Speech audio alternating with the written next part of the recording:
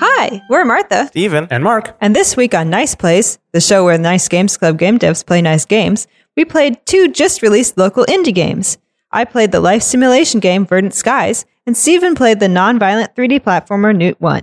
We had a lot to say about both, which we loved, and not just because the developers are friends of the show.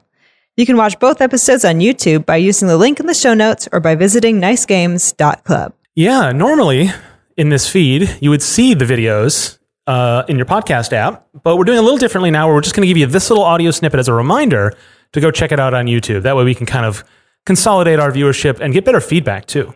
Find out, what you like about them. So also really the video quality of our Nice Place is not very good when it comes through your podcast app, and it doesn't really represent how we want you to see it. So we're basically this is just haranguing you to go to YouTube and check out the ones we do. And that's what we're doing going forward. So you'll get this reminder letting you know a little bit of what we thought about the game, a little quick summary, and then a link so you can go and see it in higher quality. yes, right? please use nicegames.club/feedback to give us feedback. Yeah, we're trying to change up a little bit of how we do our video content, and we need your feedback so that we can Give the public what they want.